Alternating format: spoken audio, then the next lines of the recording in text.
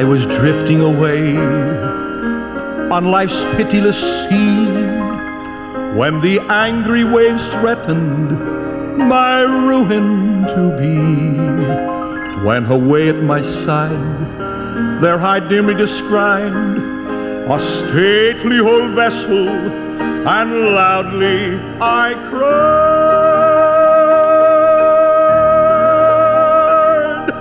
"Ship ahoy!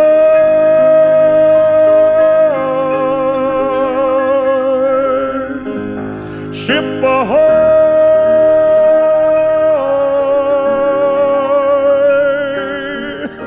And loudly I cried, "Ship ahoy!" Once again, we say welcome aboard. It's good to be with you. At this time, Brother Munn speaking. Our program here called The Mariner's Call. What a wonderful blessing and opportunity it is for this old converted commercial fisherman. The Lord took off from an old boat years ago and placed in the book of God. I'm thankful for salvation and the call of the ministry, and then the opportunity to speak to so many people in our vast unseen radio audience. In the book of 1 Timothy chapter 3, I'll be reading verse 15, and we'll be talking about this time. I'm not going to bore you with a bunch of nautical things. I said, Brother Mon, you got fish on your brain. Well, I'd rather have fish in my tummy, you know.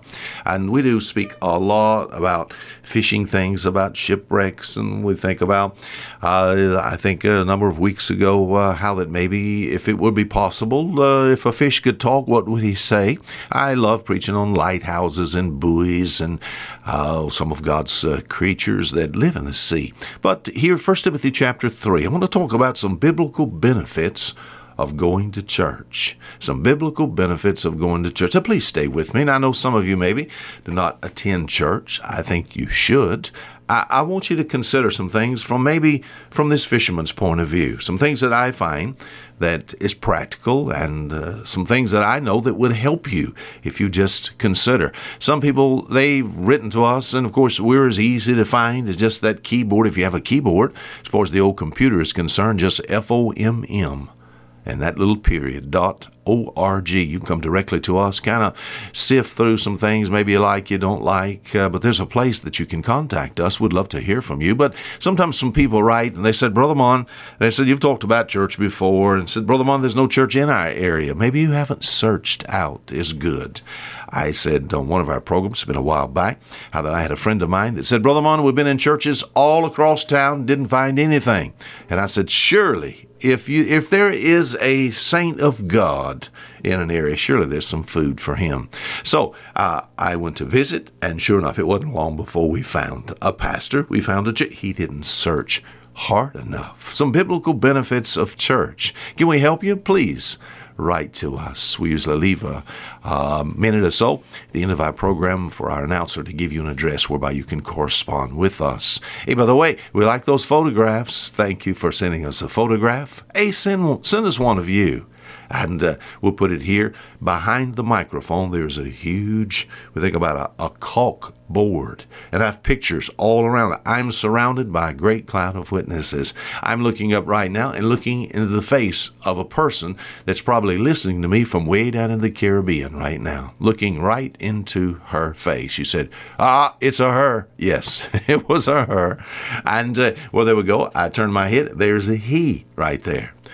Probably listening from somewhat of the same area there. So please, if you would like, I will trade a photo with you. 1 Timothy chapter 3, verse 14. All right, we have the writer, which is the Apostle Paul. He's writing young Timothy here. Timothy is a pastor in a local church here at Ephesus. And he said, these things write I unto thee, hoping to come unto you shortly. He said, now, I've written this letter for you. I've put this information. 1 Timothy chapter 3 talks about the offices in a local church. So he's helping young Timothy to set this church up biblically and biblically sound. And he said, I want to come see you. He said, but if I tarry long, it says, thou mayest know how thou oughtest to behave thyself in the house of God. Now, what is that? It says, which is the church of the living God, the pillar and ground of truth. We think about, what is this house of God? What is this? We think about this church of the living God. He's speaking of God's household, God's family, you know. And as far as God's family is concerned, he said, I'm telling you now, he said, I want to give you these things so that you know how to behave yourself in my family. Now, when you get this family meeting together in one area, like at Ephesus, the saints of God have been converted to the Savior there in Ephesus. They met together. And we call this meeting together an assembly, an ecclesia, you know. We think about a called out group of people. We call it the church. That's the people. It's the church, not the building. A lot of people, from time to time, they say, you know, it's time to go to church. You know, you are the church. We think about that building is that houses the church. So, is there benefit there? It says that the church was the pillar and ground of truth. What? So important is the church. It's the foundation for truth, you know. As far as we think about the office of the bishop, we think about the office of the deacon here. These are two people we say is part of the staff of a church. What's the preacher and the deacon's job? They're preachers. I always thought, when I was growing up, I thought deacons just took the offering. Oh, but the deacons are preachers here. You need to read this, 1 Timothy chapter 3 sometime.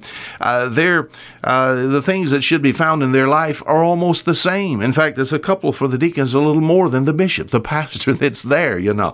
So he says, Timothy, he said, from the church now, this church is the foundation for truth. From this church should go forth the truth. So if that is true, and it is, there are some benefits in being a part of a church. And the first benefit is just obvious here. It'll keep you from what we call biblical ignorance.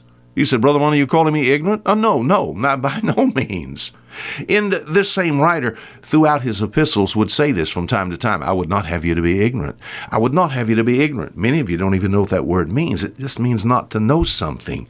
We think about, maybe as far as the local church, a lot of people don't know what the Bible says about the local church. And how to even get into the church. Some of the offices of the local church. What should be happening in the local church, you know. They don't know that. You said, when you don't know, what is it? I'm ignorant of that. I don't want to be guilty of biblical ignorance. Oh, if I go to church, what's going to happen? Oh, teachers are going to get me. And they're going to teach the Word of God. Now, if you're in a good Bible-believing church, you know, and then when you sing songs, are you going to sing those psalms, hymns, and spiritual songs? I'm not talking about these little shallow things that you just, you know, go over and over and over. Maybe you get shot up on the wall or something like that. Maybe that's all right, but I tell you, I like psalms, hymns, and spiritual songs. I like the old hymns of the faith. Amazing grace, how sweet the sound that saved a wretch like me. At the cross where I first saw the light. Jesus paid it all. What am I doing when I sing those songs? I am becoming someone that knows something about truth, biblical truth. I am learning. Then when the pastor preaches, all right, he's up there. You said, well, he just rants and raves. No, just listen. You know, don't, sometimes be good for maybe to just close your eyes, you know, and just listen to the Word of God as it's being expounded. And what does it do? Oh, the church is actually a place of feeding.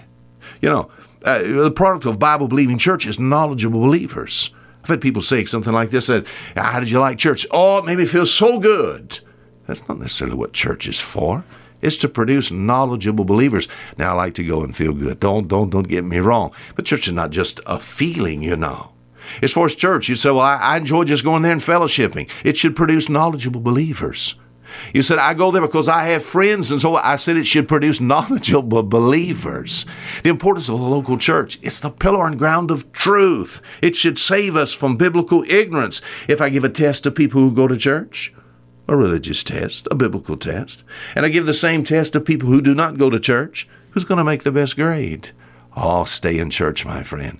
Find a good Bible-preaching church. Be a part of that church. You'll grow in grace and knowledge of our Lord and Savior, Jesus Christ. So much in that particular area to go. But let me just get to a couple of more here. What could going to church do for me? Oh, it could keep you from biblical ignorance. It could keep you from ungodly living. You said, what? It could keep you from living wrong. You said, why? Because you hear the Word of God preached over and over and over. And what does it do? When the Word of God sinks into our hearts, it produces what we call the fear of God. Now, I'm not talking about being scared of God. A lot of people picture God up there, with a big old whip. He's going to whip the living daylights out of you. Now, I'll tell you what, God has, you do wrong, God can whip the living daylights out of you if he so desires.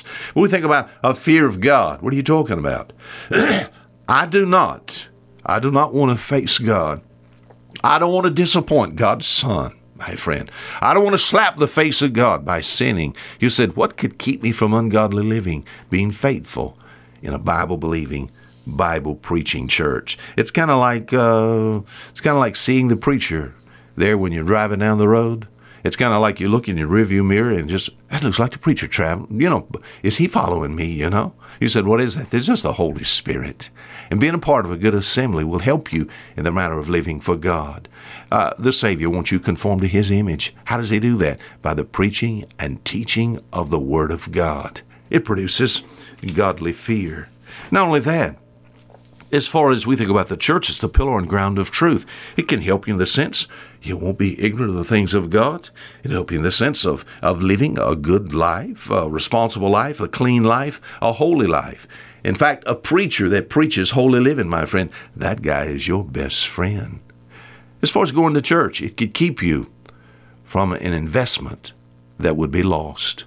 The church is a place of investment.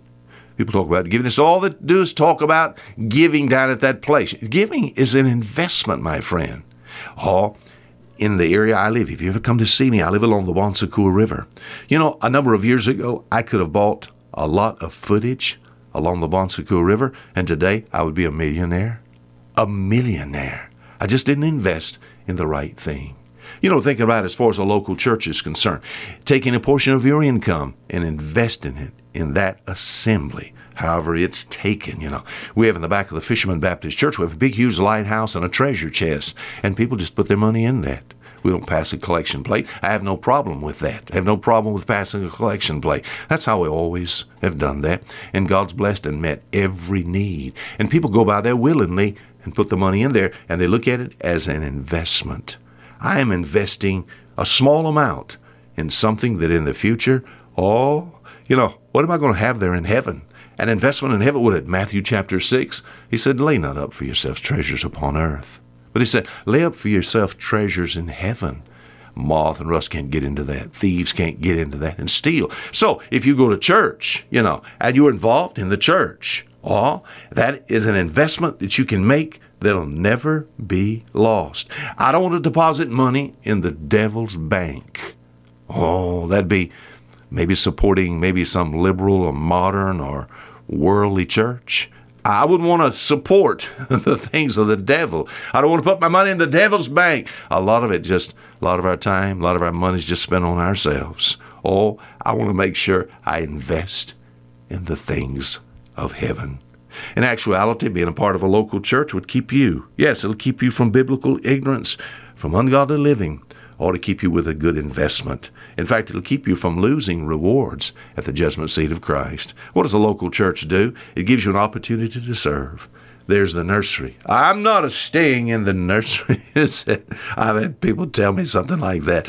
My friend, there's rewards for laboring in a local church. A teacher, maybe just working out on the grounds, maybe helping keep things clean as far as church. Among our membership of our church, we trade among our members, and we have an entire family come in here once a week and keep our church spotless. What is that? An investment in the things of heaven, something that might earn a heavenly reward. Do you love church? Could I excite you about maybe finding a good church? I pray God will give you a good church home. The church can keep us from biblical ignorance, ungodly living. It could keep us with a good investment from losing rewards at the judgment seat of Christ. God bless you for listening at this time. Anything I can ever do to help you, please feel free to correspond with us. Until next time, Fisher Munn saying goodbye.